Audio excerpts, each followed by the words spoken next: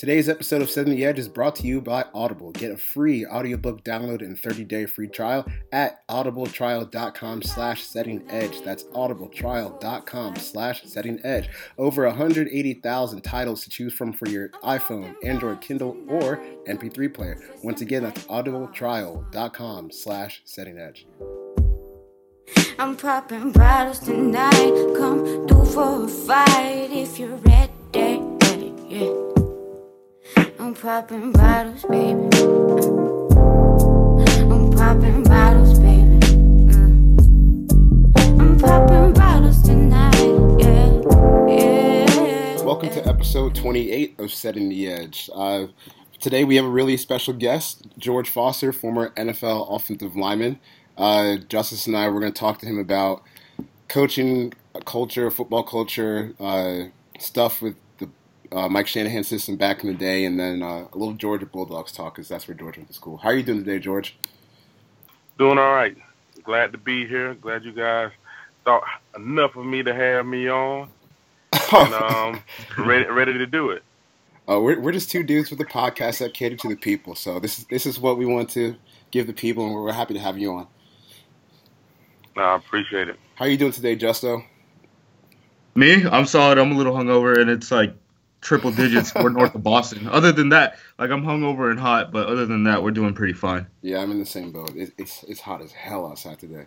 But what I want to bring George on for is the other day, he had an interaction with me on Twitter where he was talking about, or Ndamukong Suh said that Adam Gase did a good job of taking blame for his own mistakes and being able to communicate with his players that way. And I thought that was really neat to have a person in a position of authority to, I guess, not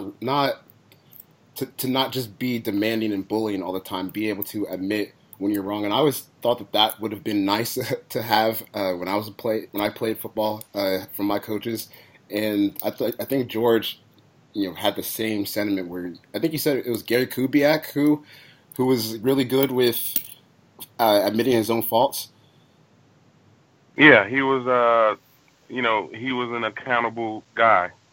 And so that kind of stuck out, probably more so retroactively, and probably in retrospect after I left, and you get to be around different sets of coaches and under different authorities, and you realize that it's not really a common thing.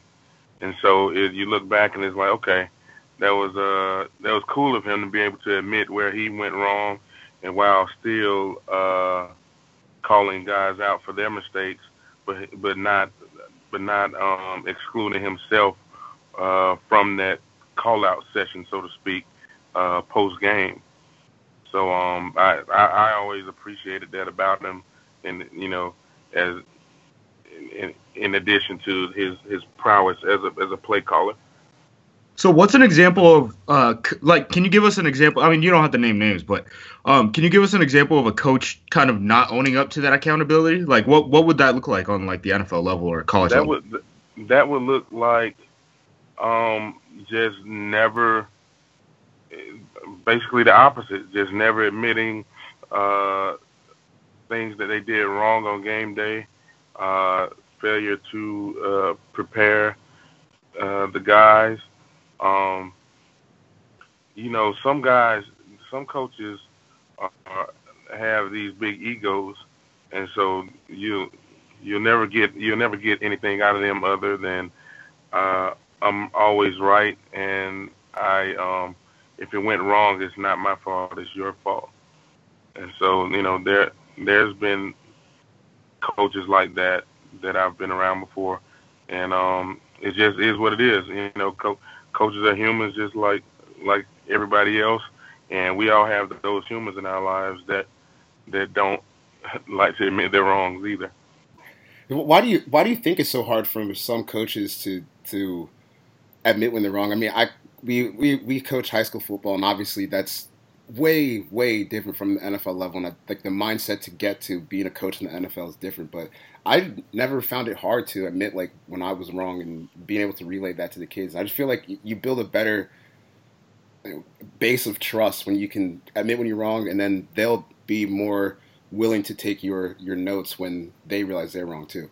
I've always thought that the coaches that could do that the best and relate to the players and own up to things have been the guys that have been between the lines, have strapped it up, played the game, and they understand that there's always nuance and everything's not going to be perfect.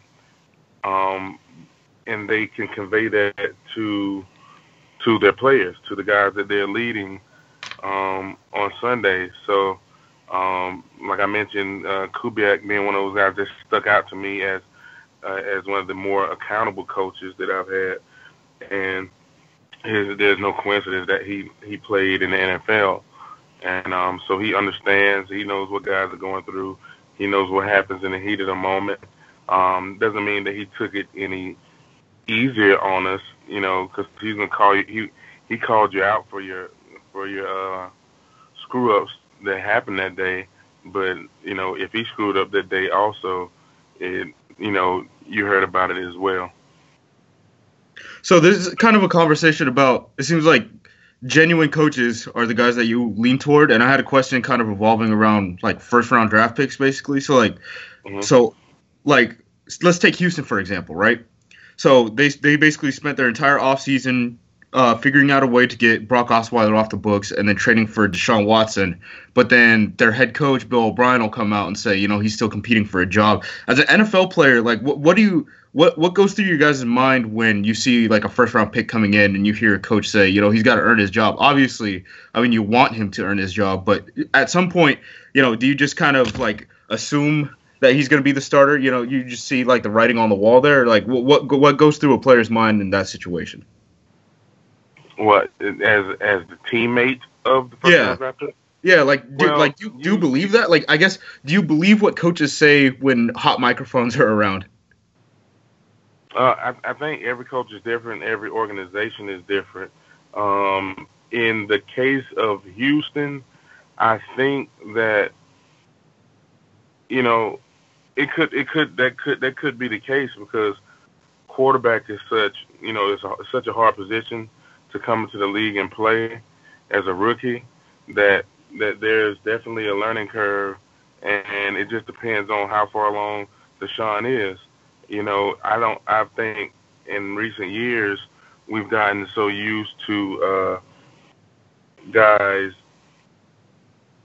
people wanting guys to play like now, when really the recipe for a good young quarterback would be to sit down for a little bit and learn the ropes, because it's difficult for any other position to come in and play right away, let alone a quarterback. That's a whole different world. I wouldn't want that. I like the paycheck, but I like the quarterback paycheck, but I wouldn't wish that on anybody, having to put a whole team on your back, because that's essentially what you're doing. No, and which offense did you play in that where the quarterback had the most control of what happened at the line of scrimmage? What happened at the line of scrimmage? I guess most of them do. You're gonna have your plays where you have two plays in one, and you have you can make checks and all of that stuff. So I think that's involved. That's a little bit involved in every offense you're gonna see nowadays, because you can't just go out there and be predictable. You have to be able to mix it up some and be able to counteract what the defense is doing, whether they move pre-snap, whether they disguise some things. And I think that's a part of every offense nowadays.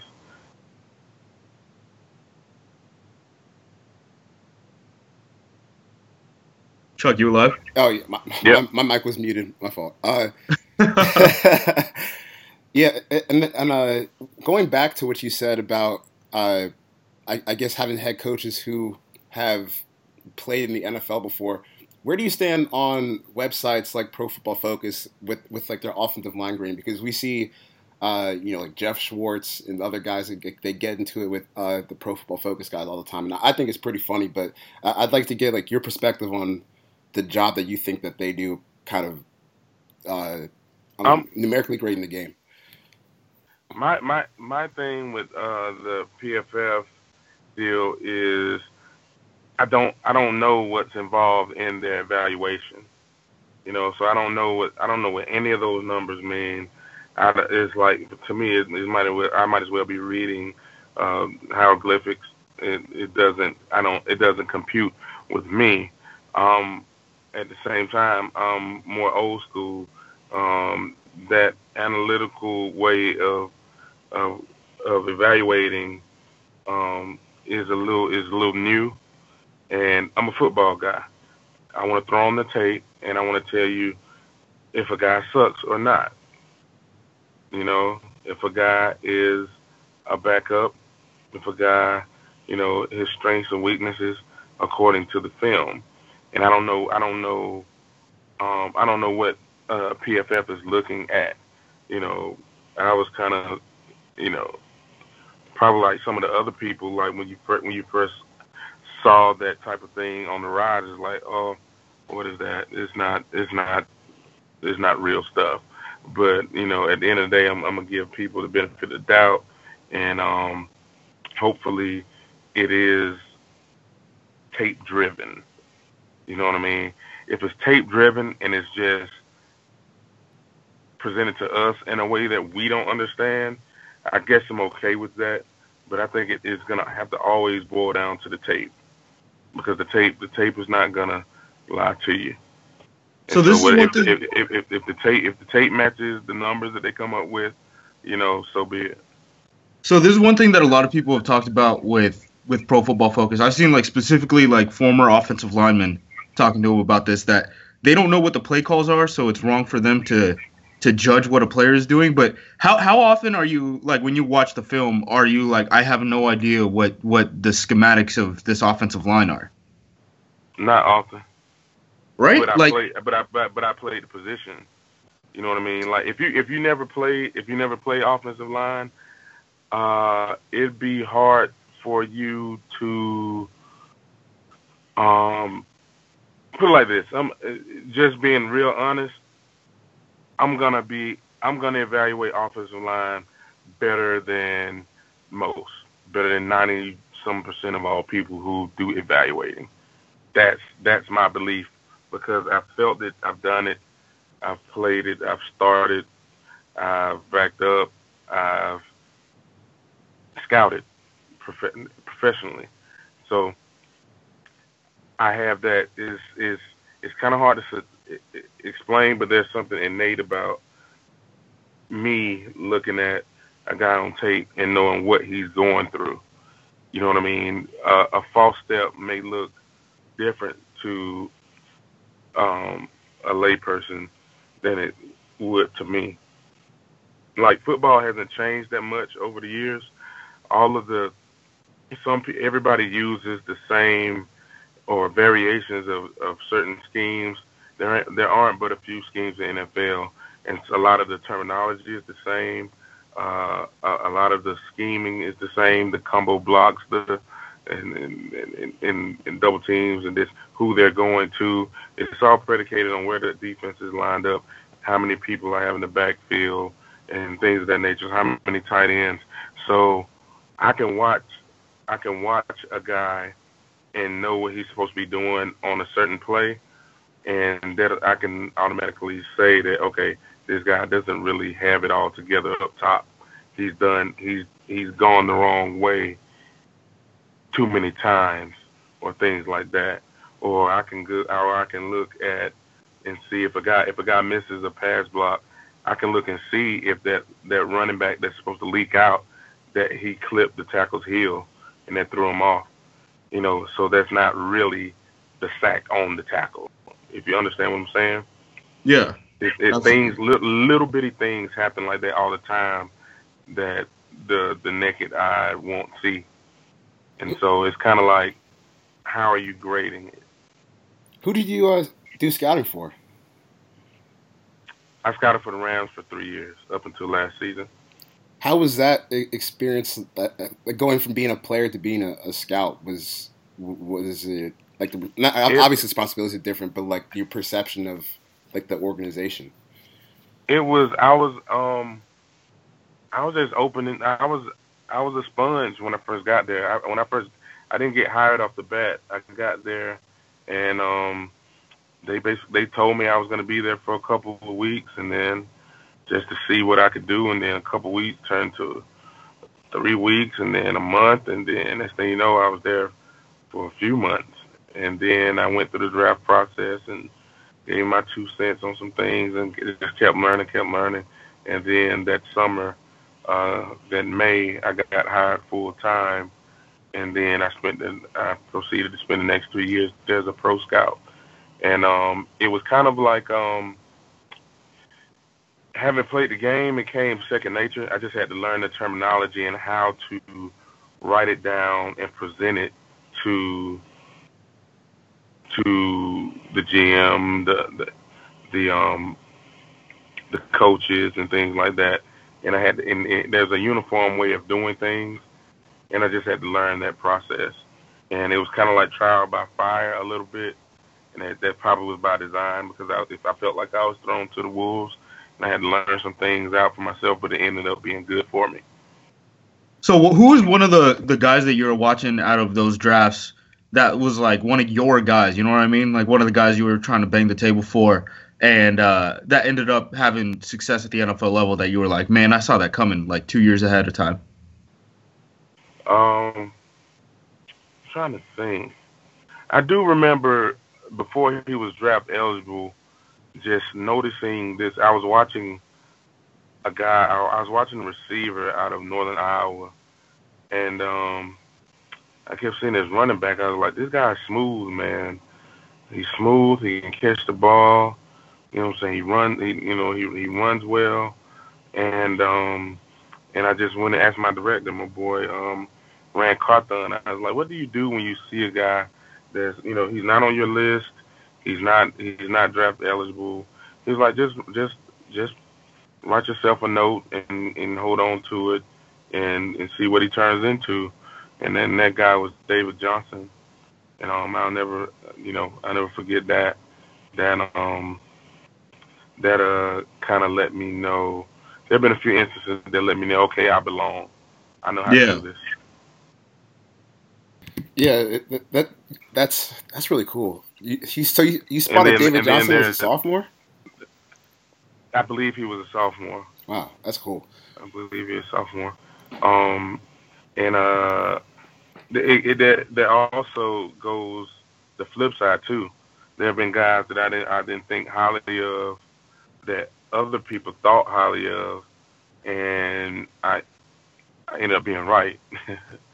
You know what I mean? It's like there's certain things that guys that it's hard to explain, man. There's some mechanics to being a football player that some people just don't have, and it doesn't lend themselves to ever panning out. Yeah. So who's one of those guys?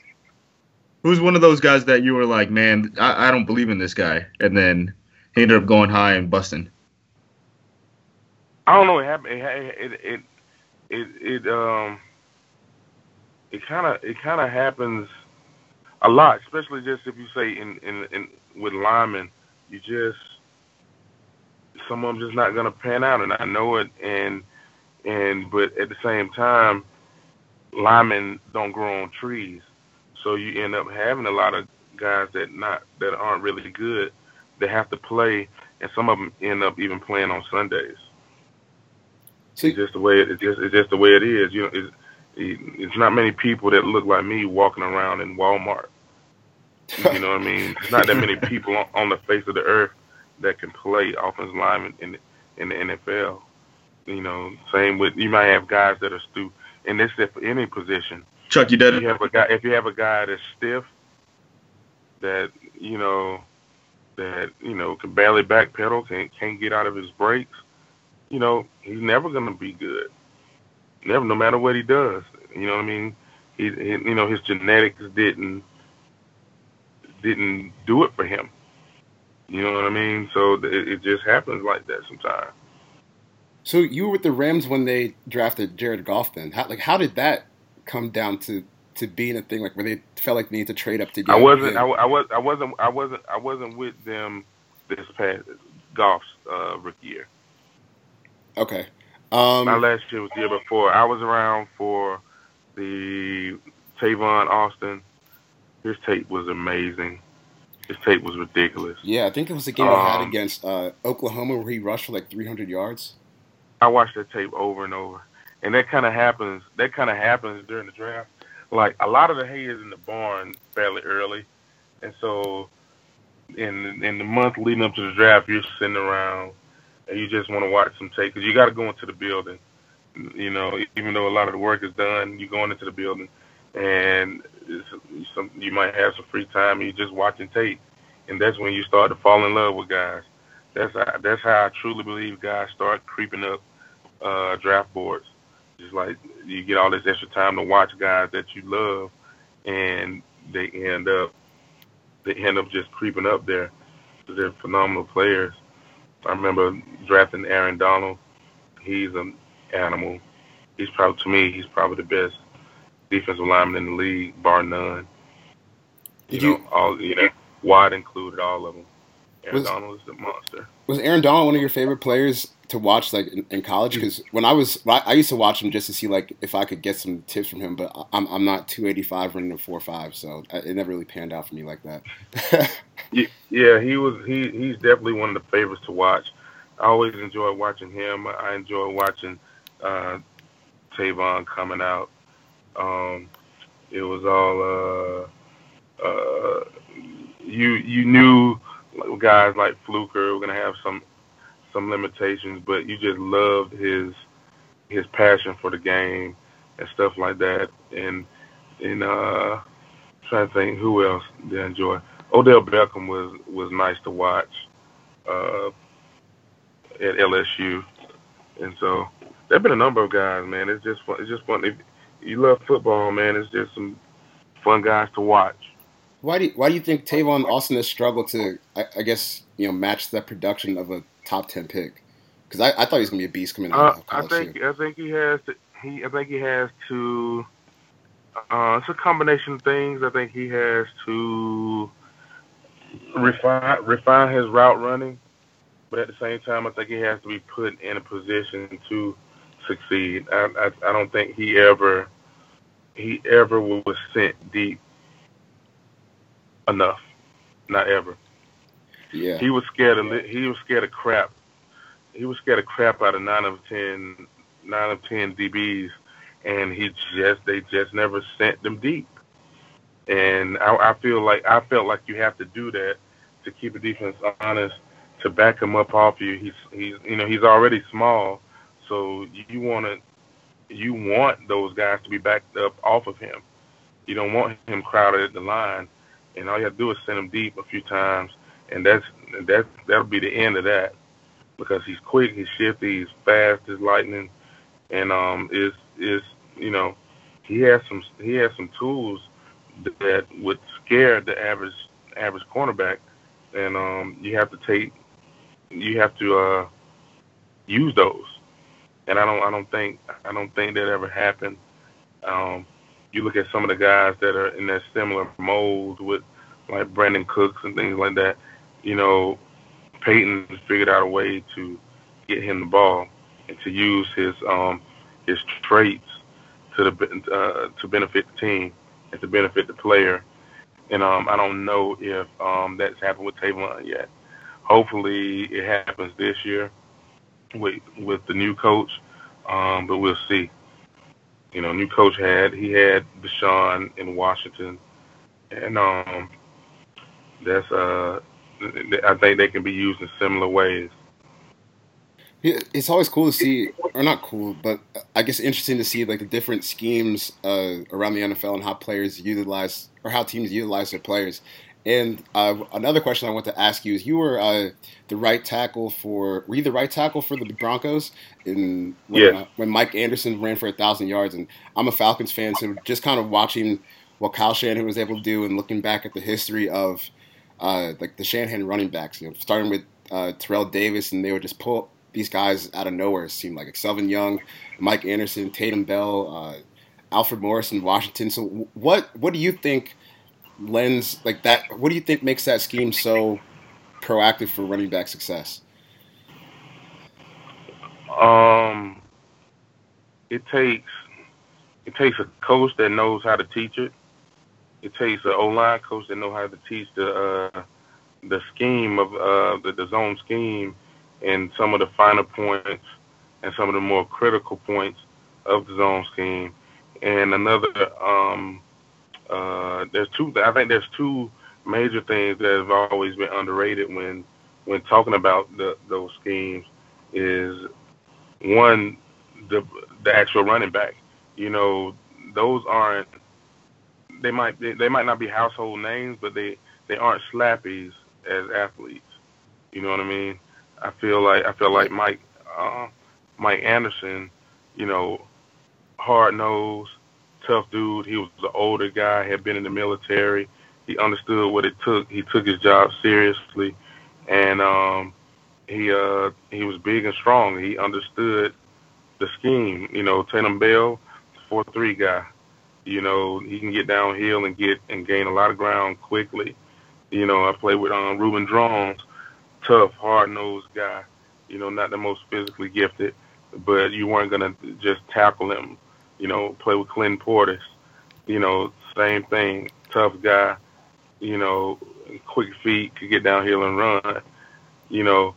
And the reason they were able to do that was the guy that was teaching them, which was Bobby Turner.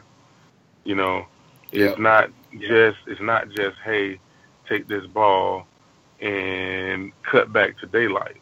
Because everybody think, the zone scheme's cut back. It's really not a cutback. It's really that the whole line has moved.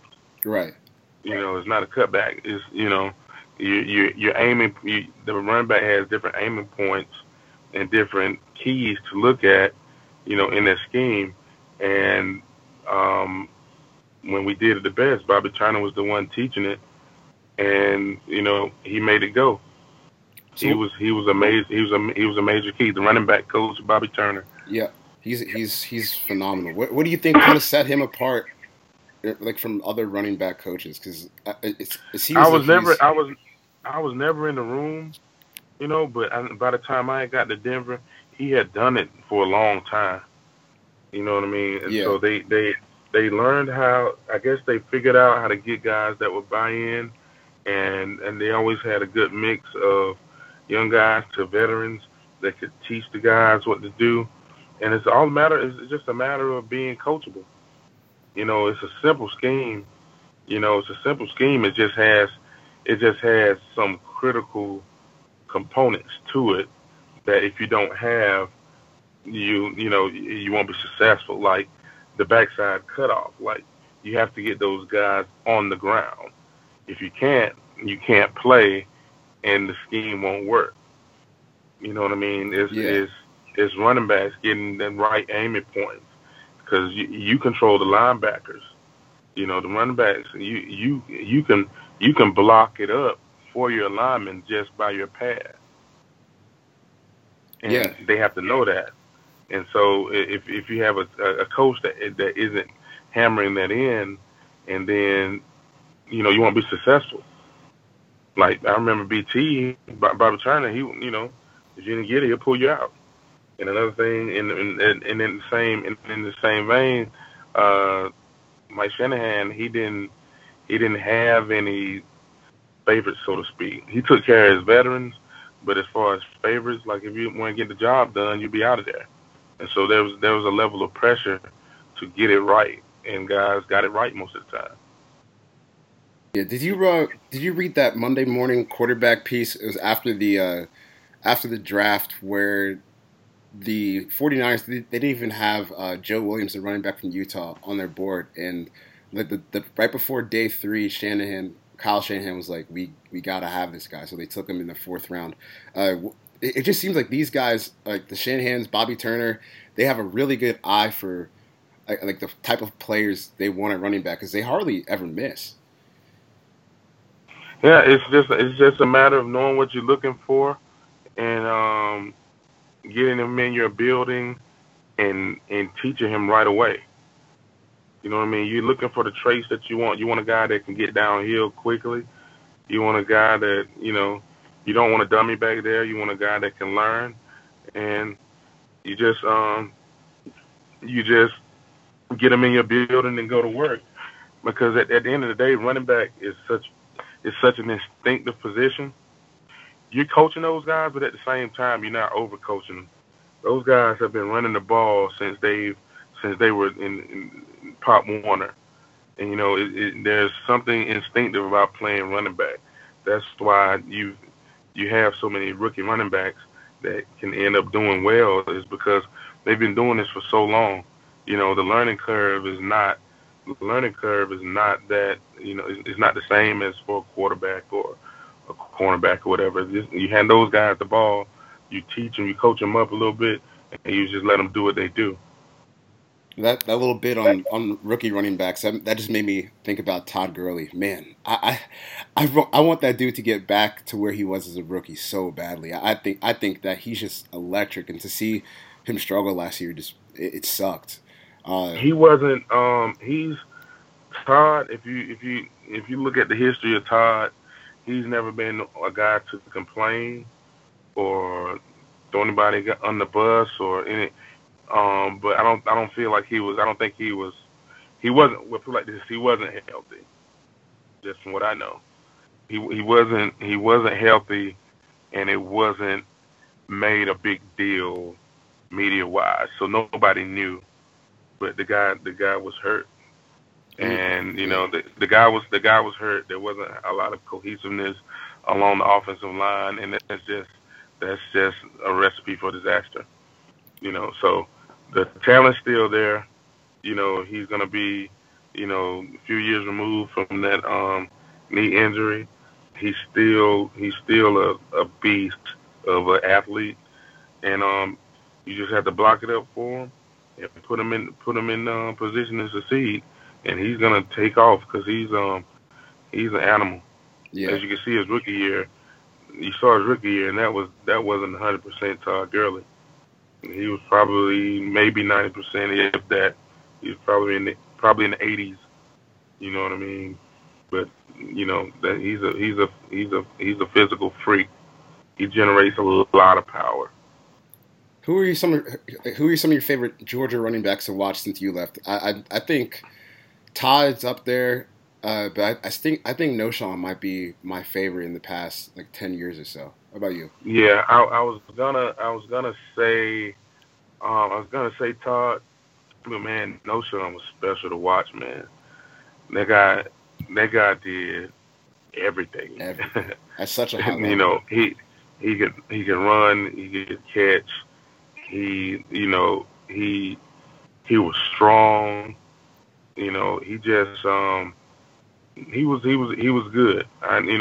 We've been fortunate, man. Like hell, I enjoy watching Chubb. He's awesome to watch. He's just a bowling ball, man. Yeah. With speed.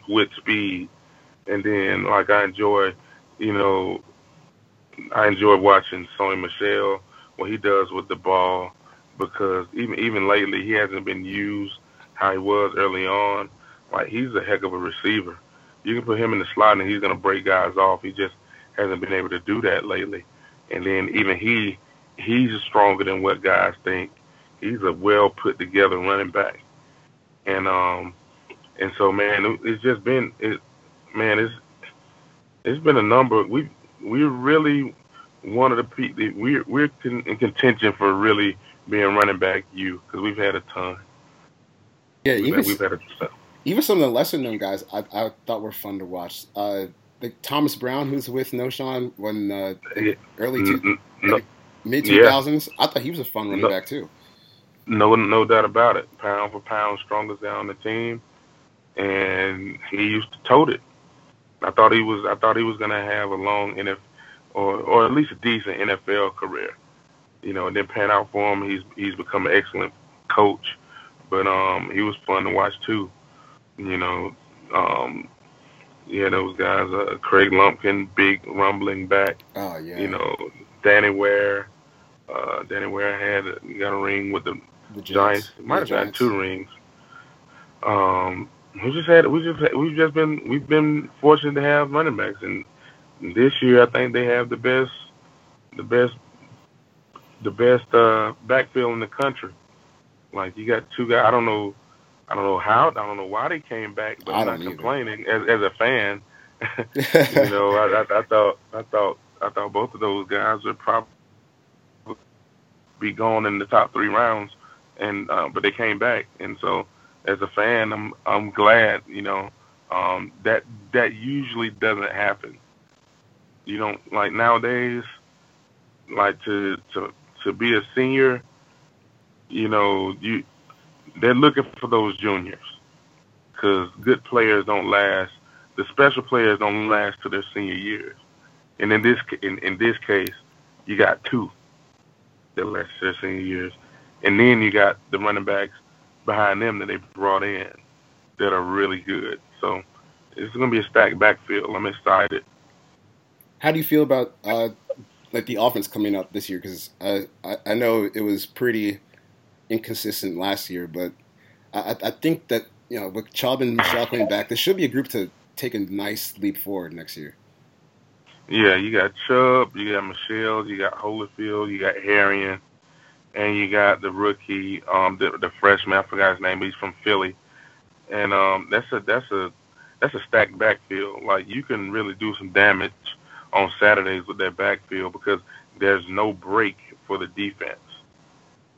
Like there's like top tier after top tier running back coming in the game, play after play, series after series, and you don't get a break on defense as an opponent. Um, then you have the quarterback with a year under his belt and another off season, so he'll get better.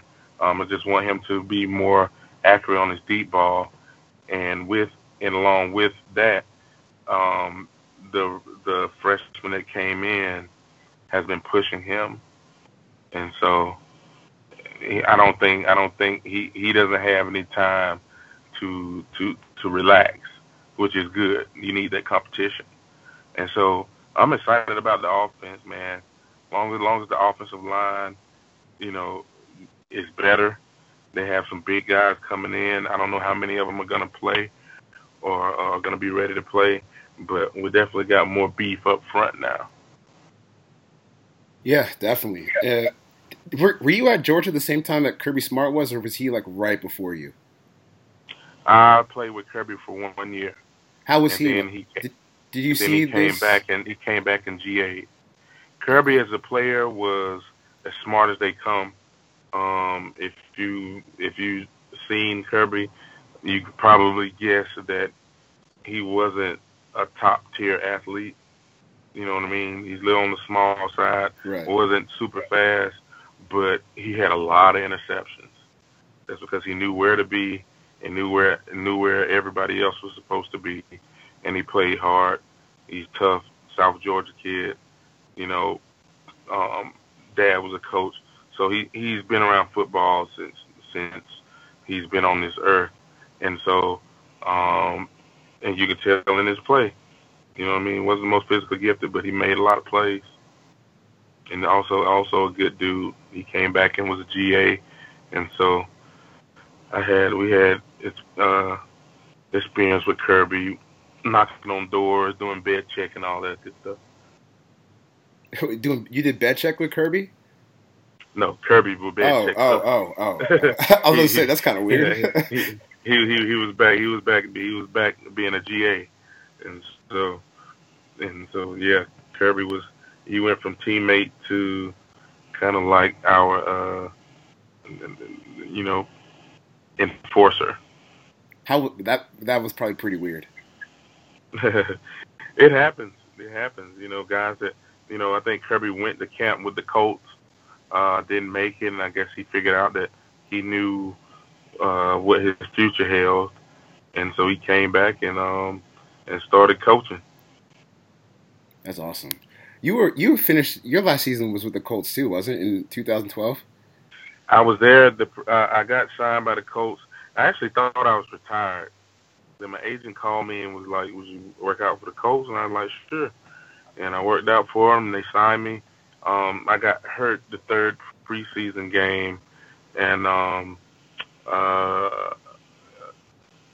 which was a high ankle sprain. The funny thing about that is, up until then, I always thought high ankle sprain was just some myth, and that guys are being punks and this, that, and the other. I found out real quick that high ankle sprain is a real deal, and it is painful, and it is pretty debilitating if you have to put weight on your legs. So, my injury settled. I rehabbed, but I eventually pretty much retired that year. But I got to spend a good bit of off season in camp with the Colts. So that was Andrew Luck's rookie year, right? How was he as a rookie? Like, did he come in and just grab everybody ASAP? Was he that good? Yeah, you could see he was special. That ball, it was just something about, he can do some things with that ball that aren't normal per se. And I've had a chance to go back, since then. Since I wasn't with anybody last year, they let me come in, and I was with the scouting department last summer for camp, and then the whole preseason. And it's just, he's a special talent, man. He can just do some things with that ball that you see it in the air, and then it might just drop right in the bucket. It might curve. It might do some crazy things. He's a special dude, and he's a good leader. I would feel like he and Cam Newton get kind of unfairly criticized with regards to how well they play the game. Well, put it like this: the quarterbacks don't grow on trees, and they are of the top level, and their paychecks reflect that, and it's not by coincidence. Like they are. You have to know the game, and you have to see it up close, and you see how special those guys are. They're not normal. They're not normal by any stretch. Andrew, he hasn't had the best line in front of him in his time there, and I think they're trying to build that up, because you got to keep him upright and keep him healthy, and just build some more things around him. But he to me, I've always been a fan. I love his game. Yeah, I think he's incredible. It's just so amazing to see how he's been able to elevate that team to the point where they were, in the AFC Championship game against the Patriots a few years ago. And I think everyone knows that roster is not really that great. They don't. If they don't have Andrew Luck, I don't know how many games to win, if any. Yeah, and I think we saw that. He's been that team. I don't think people realize what he's meant to that team as it relates to wins, because they haven't as it relates to wins, they haven't been absolutely terrible. Right. You know what I mean? They've won some games since he's been there. Even that rookie year, you know what I mean? We were, I still got the shirt somewhere that we got some shirts, and Arians and Pagano was like, this is what people think of you, and it was a shirt, and it had the power rankings on the back, and we were number 32 maybe.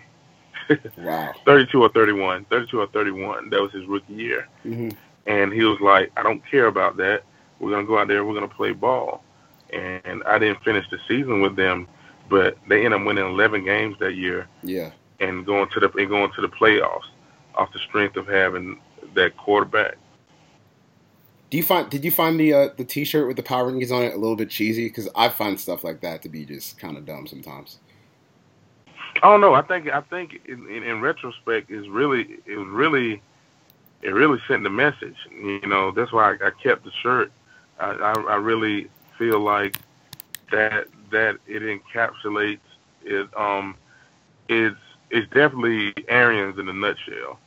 Arians believe he can kick anybody's ass, and I love coaches like that. That's how Shanahan was.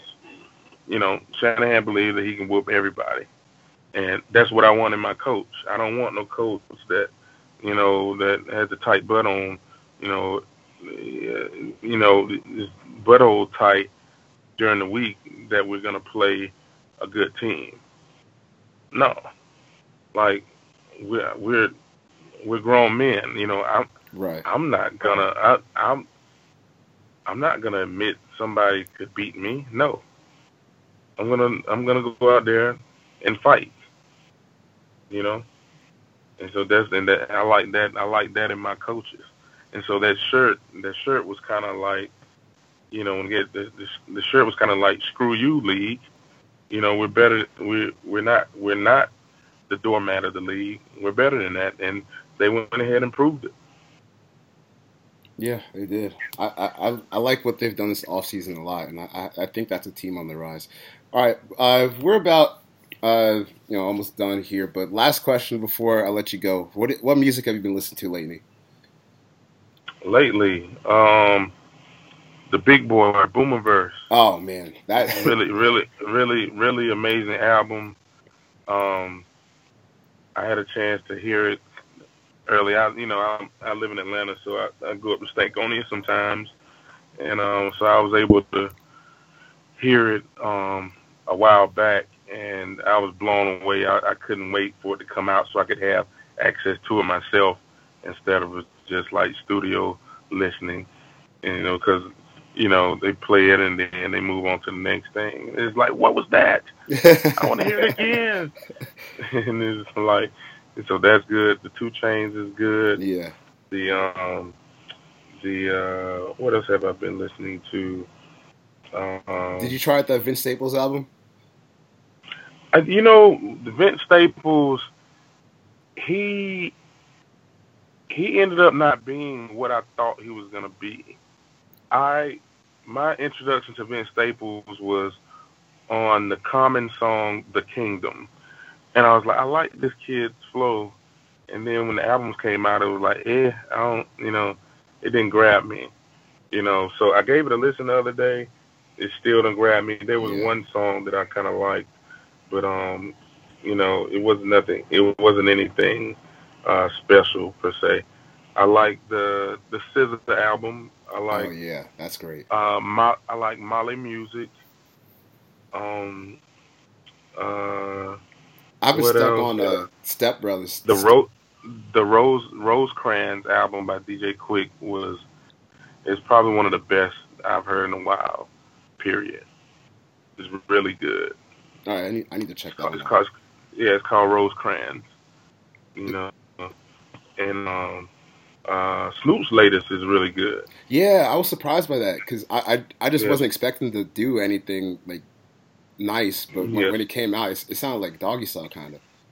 Yeah, Snoop's latest is real good, and so I really like that.